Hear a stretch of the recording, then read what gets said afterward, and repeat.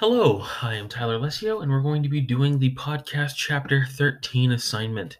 So, the definition I want to use today is media, and I also want to tie in uses and gratifications. So, given our current COVID world, trying to do things socially has been difficult, which has expanded the use of media in our daily lives.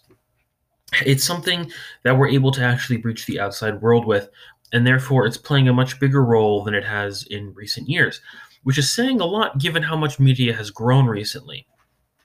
Now, with that being said, I think it's important to look at the uses and gratifications that come along with media, especially now when you can't see your best friends or your family, or you're just missing people in general, or even just missing going and doing things themselves.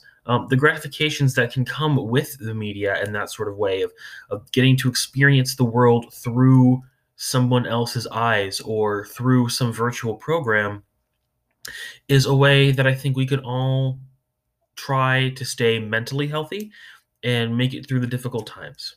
So I think those two things are playing a little bit more of a role now than ever. We just have to make sure not to get completely caught up in it. And then once the world opens back up again, then we're able to go re-cherish those experiences fully and in person. Thank you.